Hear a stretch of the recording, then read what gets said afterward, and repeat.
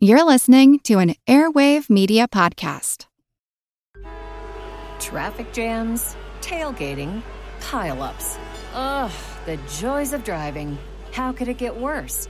The federal government wants to have a say in what you drive. That's right. The Biden administration's EPA is pushing mandates that would ban 2 out of every 3 vehicles on the road today. Don't let Washington become your backseat driver. Protect the freedom of driving your way. Visit EnergyCitizens.org. Paid for by the American Petroleum Institute. Want to learn how you can make smarter decisions with your money? Well, I've got the podcast for you. I'm Sean Piles, and I host NerdWallet's Smart Money Podcast.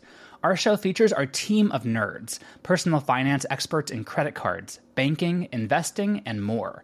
And they'll help you make the most of your money while cutting through the clutter and misinformation in today's world of personal finance. You'll get clarity on strategies to help you build your wealth, invest wisely, shop for financial products, and plan for major life events. Listen to NerdWallet's Smart Money Podcast wherever you get your podcasts.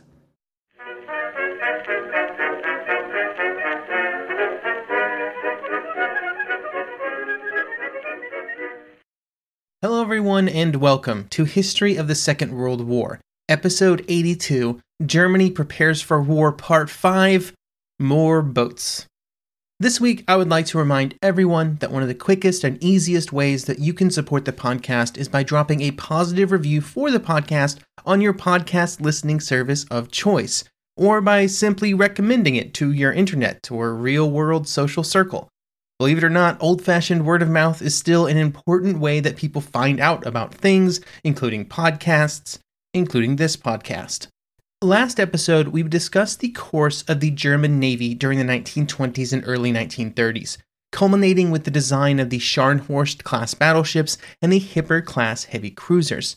These 2 ships represent a good place to start this episode as well, because they were an important turning point for the German Navy.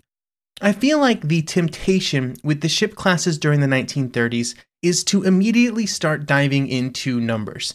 Gun caliber, speed, armor thickness, armor placement, armor angles, anti-aircraft guns, etc., etc. With the Scharnhorst and Hipper classes, we could dive into those numbers, and they are in many cases meaningful choices around what the Germans believed was the best ship designs based on their construction capabilities and available materials. I could also start comparing the ships to those being built by other navies at the time, but I think at the moment I will avoid those detailed number-based discussions. Instead, I think a great place to start is to talk about what the ships represented for the Kriegsmarine.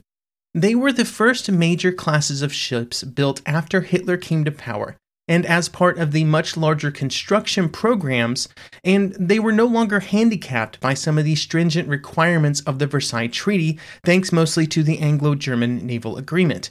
And they also kind of made one thing very clear. Regardless of how the Germans planned to use their naval surface fleet, they had very decisively reverted back to what was clearly naval orthodoxy of the mid-1930s. They were building steam turbine-powered battleships and heavy cruisers that looked a lot like what everybody else was building at the same time around the world. There were certainly differences, and some of those differences were impactful, because every navy had its own set of limitations and differing opinions on how the various facets of designs should be weighed against each other during the design process, but they were clearly kind of the same type. I think this is interesting and important because in the early 1930s, Germany did have a chance, due to the fact that its navy essentially did not exist, to try something different. The Deutschland class had been really different than what other navies were building at the same time. They were incredibly flawed for a lot of reasons, but they were different. Some of those differences can and probably should be heavily criticized in retrospect, but at the time they caused serious consternation among Germany's possible enemies all over Europe. With the Scharnhorst and Hipper classes, the Kriegsmarine reverted back to building along the same lines as everybody else. There were a whole host of reasons for the decision to pursue such a path, everything from the personal views of Reeder and Hitler to the treaty agreements with Britain to the societal ideas of what a navy was, and a whole bunch of other reasons. Nowhere was this more clear than the largest ships built for the Kriegsmarine in time for the Second World War, the Bismarck-class battlecruisers. We will talk about that class of ships, as well as the other very iconic tool used by the German Navy, the U-boats, before we finish up by discussing Germany's massive naval plans formulated in the last years before the war, Plan Z, which would have represented another massive expansion of German naval power, none of which actually ended up happening. While building this Scharnhorst class, the Germans were always going to build more battleships. Initially, those were basically just more Scharnhorst class ships. But there was a change that happened sort of on the international naval sphere in the mid-1930s. And that's because at that time, other nations, and particularly Italy and France, began to build new battleships. This was allowed for the first time since 1921 by the Washington and London naval treaties, because after so many years, many of the oldest battleships present in various navies were reaching the age at which they could be retired and replaced. Now, there were limitations on what could replace them, specific size limitations that we'll get to here in a bit, but those older ships could be replaced.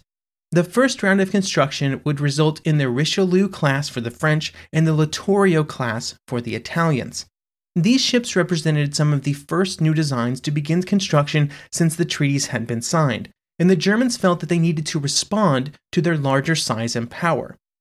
They would both mount 15-inch guns and would be claimed to fit within the 35,000-ton displacement limit of the treaty system, but would come in thousands of tons higher than that limit, which a lot of people did.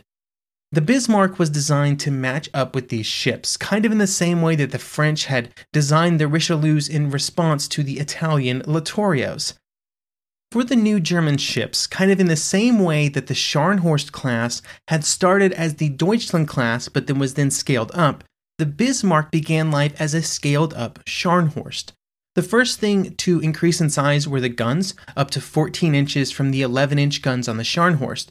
But then this required other redesigns which quickly spooled out into what was eventually an entirely new ship. The biggest problem is that they wanted to keep the speed quite high, with the original plan being to have the ship that could make 33 knots. But they could not do this within the basic Scharnhorst design once the ship became much heavier due to the larger guns. These kind of spiraling out of design changes is one of the reasons that you see ships from this period with what seem like odd design choices, because they were often driven by a desire not to completely rework the design. The example I often use for this is the 14-inch guns that were placed on the King George V class for the Royal Navy. The Royal Navy was aware that other navies had went with larger guns, but they were too late in the design process to change the guns without delaying the ships, so they stuck with the smaller guns so that they could get the ships quicker. For the Bismarck, once it became clear that a complete redesign was going to have to happen, the guns were increased up to 15 inches or 388 millimeters to match the French and Italians. The goal of that 33-knot top speed proved to be out of reach, and so the top speed was lowered to 30 knots, which would still be as fast as the Littorios and faster than the Richelieu. All of this also meant an increase in total design displacement up to 40,000 tons, although the actual displacement would be 41,000 tons. As I always like to point out, I am unaware of a single capital ship class that actually met its design displacement after it was constructed. They all seem to come a bit on the heavy side. If anybody has an opposite example, please let me know. Along with it being a big ship that they wanted to go really fast, the designers were back to a discussion of what kind of propulsion technology they wanted to use. As a reminder, for the Scharnhorst class, the diesel engine design had been abandoned out of concern that it could not be scaled up enough to meet the demands of larger ships. But when the German designers were allowed to design a whole new ship, the diesels reappeared. As it turns out, there was a disagreement between the German ship design group, who really liked those diesels, and most of the leadership of the German Navy, like Admiral Reeder, who preferred the more common steam turbine approach. In a fun twist, the design actually got quite far with the diesel engines still in it, and in fact it would still have diesels in 1935, not long before construction would begin. This would have made the ship kind of one of a kind if the design had been carried through, but of course it wasn't. The change had to be made back to steam when the manufacturer for the diesel engines backed away from its commitment that it would be able to build engines of appropriate size and power that would be able to work within the ship. This caused some design ripple effects because the diesels provided one great advantage, and that was range. In its diesel-powered configuration, the Bismarck had been designed with a range of 14,000 miles, or over 22,000 kilometers. This would have far outranged the French and Italians, although to be fair, the Italians, really limited their range. It was low on their priority list. The change back to steam power meant that they had to make some design changes to allow for more fuel to be carried. And this was done by changing some of the trimming tank capacity, tanks that would be filled with oil at the start of the cruise. This would allow for an eventual range of about 8,500 miles, or just over 13,000 kilometers.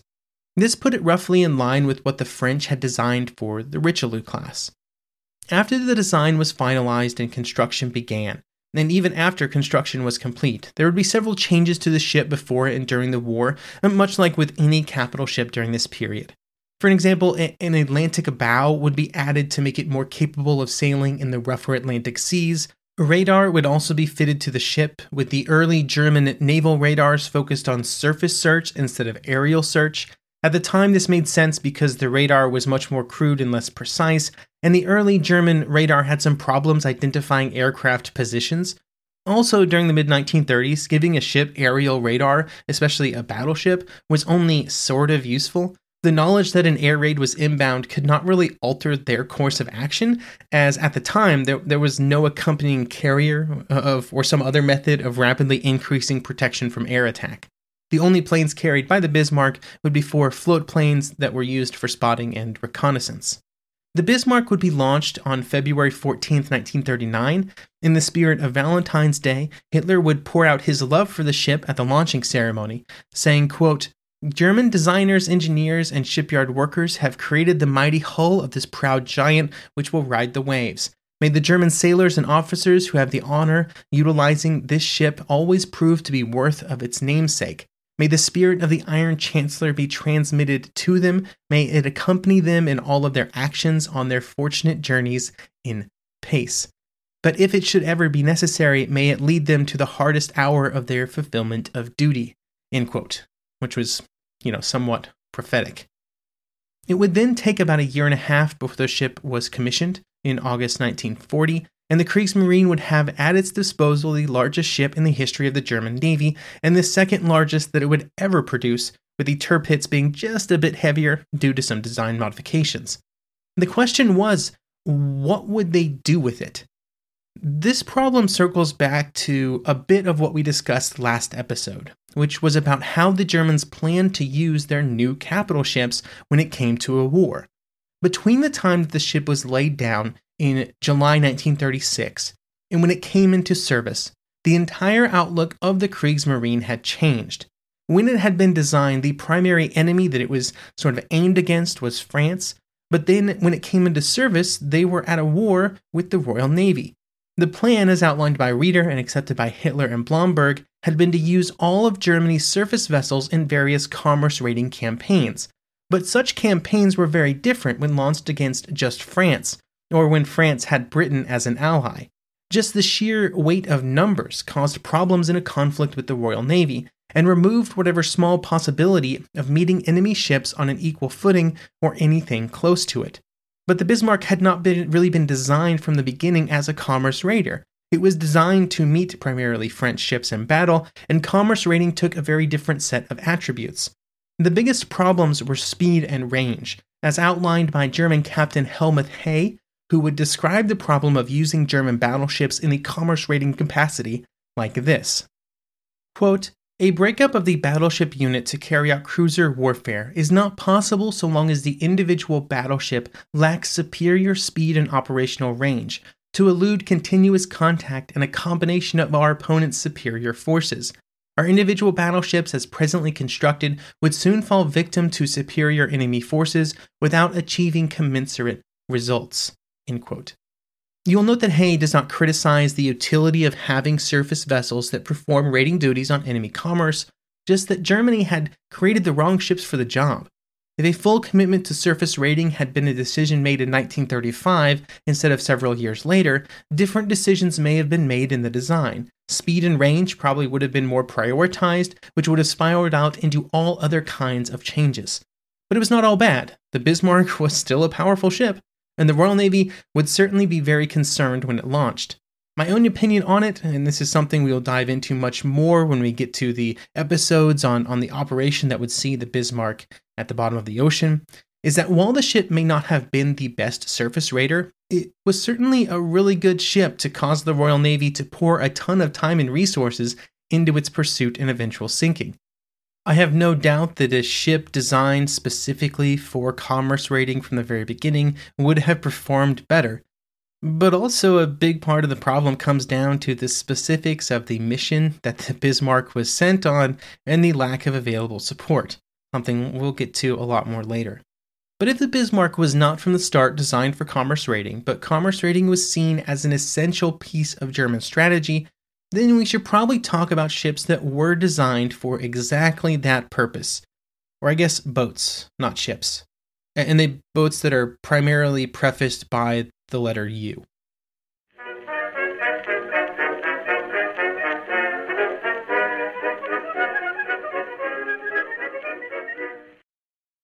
When you need mealtime inspiration, it's worth shopping Kroger, where you'll find over 30,000 mouth-watering choices that excite your inner foodie. And no matter what tasty choice you make, you'll enjoy our everyday low prices, plus extra ways to save, like digital coupons worth over $600 each week. You can also save up to $1 off per gallon at the pump with fuel points. More savings and more inspiring flavors make shopping Kroger worth it every time. Kroger, fresh for everyone. Fuel restrictions apply. Want to learn how you can make smarter decisions with your money? Well, I've got the podcast for you. I'm Sean Piles, and I host NerdWallet's Smart Money Podcast. On our show, we help listeners like you make the most of your finances. I sit down with NerdWallet's team of nerds, personal finance experts in credit cards, banking, investing, and more. We answer your real-world money questions and break down the latest personal finance news. The nerds will give you the clarity you need by cutting through the clutter and misinformation in today's world of personal finance. We don't promote get-rich-quick schemes or hype unrealistic side hustles. Instead, we offer practical knowledge that you can apply in your everyday life.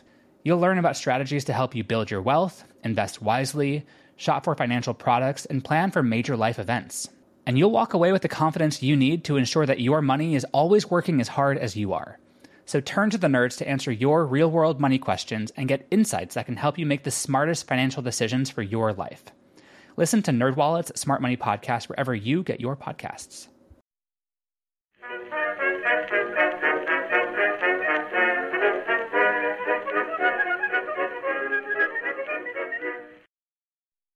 Up until this point, in these two episodes, I've not really talked about U-boats. And of course, they have to be discussed anytime you talk about the German Navy before or during the Second World War. They are probably the most famous contribution of the German Navy to the story of the war, or certainly they're in the top 3. The German U-boat campaign of the First World War had been very successful at sinking ships in both the Atlantic and the Mediterranean. In fact, some of the most successful months of either conflict would be in the spring of 1917 with the resumption of unrestricted submarine warfare. This made them an important target during the armistice and then the eventual peace agreements. In the Treaty of Versailles, the Germans were forbidden from pursuing any further submarine usage, and they were also banned from further construction and development of their submarines. However, they would be able to circumvent some of these restrictions during the 1920s by setting up a design bureau in Holland called IVS, which would continue to process designs and test changes to the submarines that had been used during the First World War. IVS would also use its knowledge of submarines to work with other nations that also wanted to build them, which was a great way to continue to work through new ideas and to see them in practice. Many of the advancements made during this period were not what you would call flashy. I might even go so far as to call them hidden. Things like shifting from a system where wires were used for control surfaces and instead moving to hydraulics. These type of changes were important and were meaningful improvements to performance, while at the same time not being exactly newsworthy.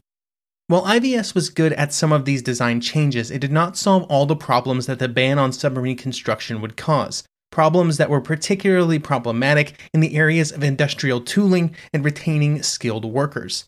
There were a similar set of problems in all areas of naval construction in Germany and in other nations due to the drastic reductions in construction demands in the post-war years, and then continuing restrictions of the treaty system. But at least for other types of ships, there was often at least some kind of construction project to hold over some workers, even if they were often much smaller projects or non-military related. Germany had nothing similar to a U-boat to build, but all of that changed in 1932 when the German Navy began to plan on resuming submarine construction in the following years. The first new prototype would be constructed in February 1935, and it would be built as secretly as possible.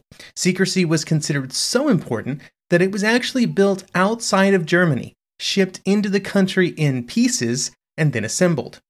The initial construction plans were relatively modest, with a fleet of just 16 submarines being the first milestone.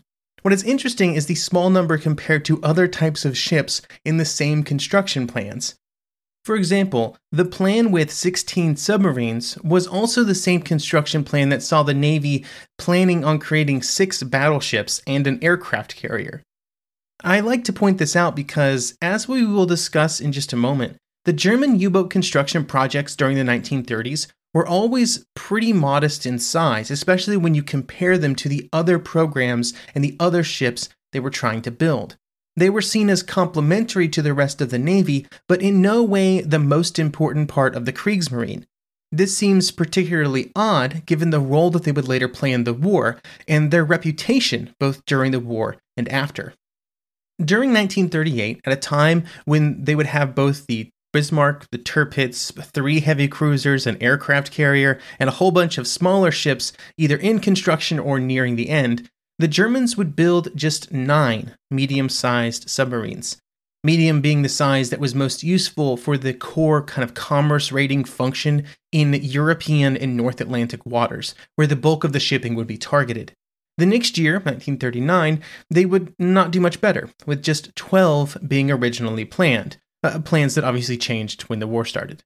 During these years, Karl Dönitz, who would be in command of the U-boat forces and later would replace Reeder at the head of the Kriegsmarine, constantly advocated for a larger emphasis on U-boat construction, but specifically a greater emphasis on the types of U-boats that he felt were best suited to the task of commerce raiding. Dönitz believed that a force of 300 medium U-boats would be able to sink 1 million tons of shipping per month, and if they could sink shipping at that rate for an extended period of time, any enemy, even the British, would very quickly simply run out of ships. The estimated shipping capacity available to Britain was around 17.5 million tons during the late 1930s, and this type of math checked out if you believed in the ability of the U-boats to sink the numbers that Dönitz was estimating.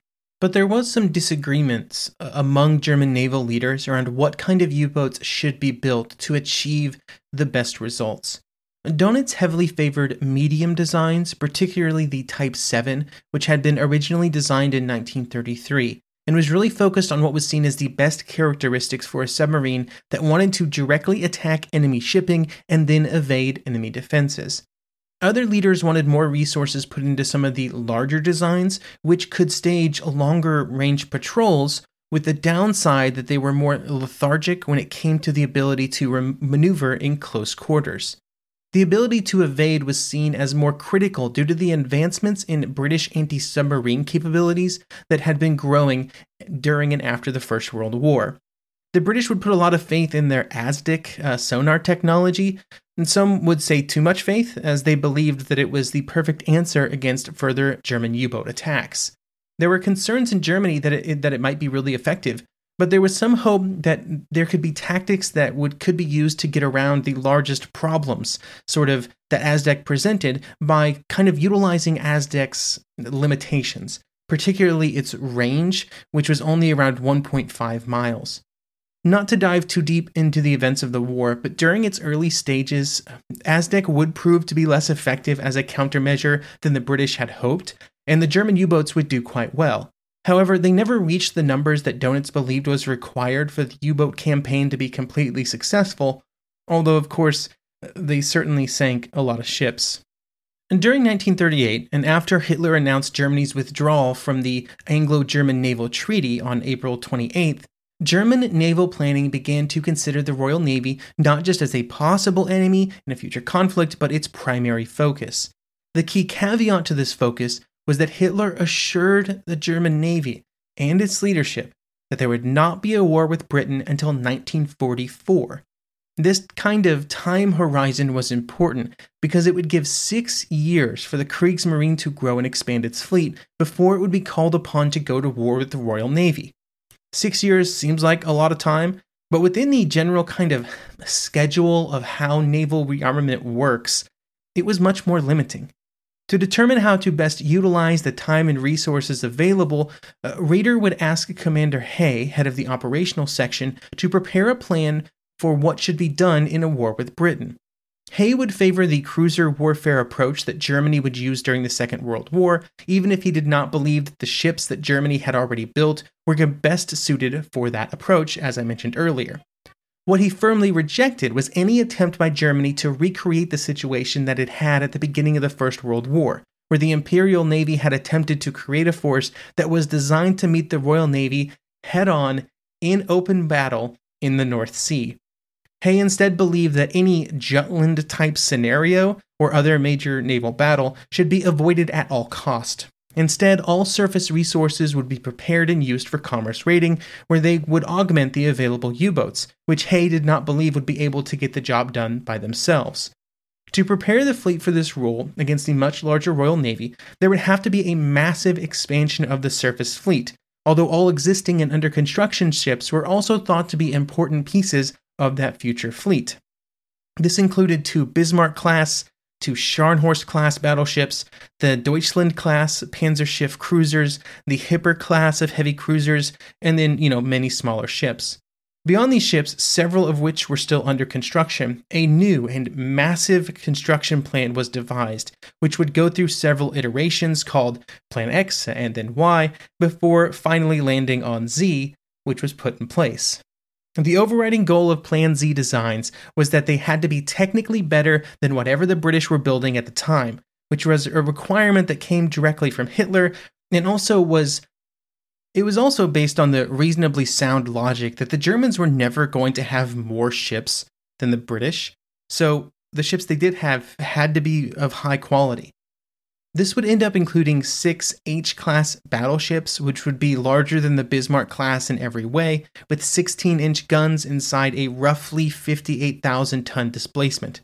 By 1944, the plan would be to have 4 of those H-class battleships in the fleet, along with 4 newer and updated Panzerschiff, 2 aircraft carriers, and 4 more heavy cruisers.